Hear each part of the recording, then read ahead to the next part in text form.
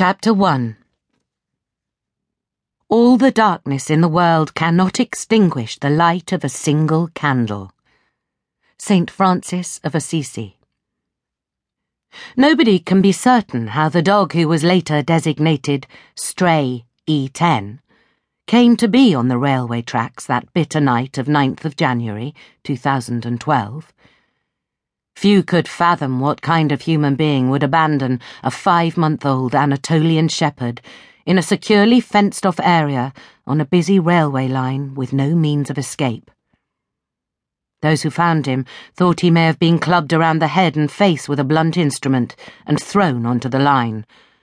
Some reports claimed that he may have been tied to the tracks, and speculated that the wheels of the train severed his bonds, allowing him to escape further injury. Only one person knows the full story: the man with a foreign accent who was responsible for the defenceless animal that night. He was spotted briefly on the tracks by a railway operations manager minutes before the dog was found, but he scurried off into the darkness before any searching questions could be asked. Not surprisingly, he never came forward to claim the animal he'd left behind. No matter what the precise circumstances of the events that led to the near-fatal mutilation of the handsome young dog, everyone agrees that it was an act of barbaric cruelty. It could have been the work of a madman, or the result of a deal gone wrong. Perhaps the long-legged hound was no longer cute enough to make his breeder the £500 plus that Anatolian shepherds frequently fetched. He might have been as large as a Labrador, but he was still only a puppy, and puppies can be both demanding and expensive. Nor does anyone know exactly what happened next.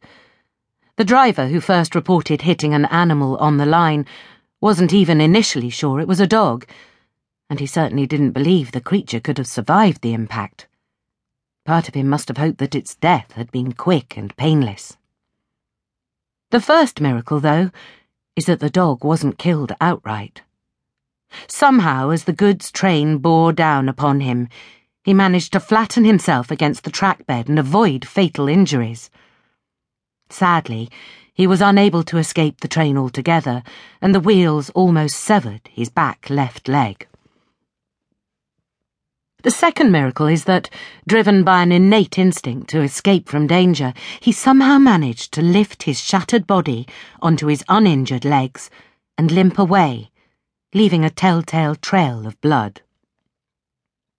There can be no disputing that he would have been in acute pain as he pulled himself across to what he must have hoped was a place of safety, where he slumped between adjacent tracks. Little did he know that in that busy rail corridor, with only narrow shingle banks on either side, he was still directly in the line of freight and passenger traffic. No one can know how long after the first impact the abandoned Anatolian shepherd lay there in the cold, without food or water, losing blood, sniffing at and occasionally licking his wounds. Further train drivers who spotted him near what is known locally as the Ruckholt Road Junction, on the edge of Hackney Marsh and Leighton, alerted staff working in the operations control room. Someone there then contacted the network's mobile operations manager, Nigel Morris, and asked him to investigate. But it was decided not to shut down the vital rail lifeline until there had been a direct sighting of the injured animal and confirmation that it was still alive.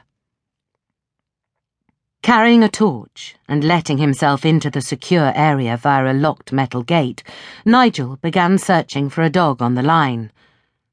The area where it had been sighted was extremely busy that night, with a total of 4 lines carrying passenger trains to London Stansted Airport and Cambridge, as well as freight trains to and from the goods yard.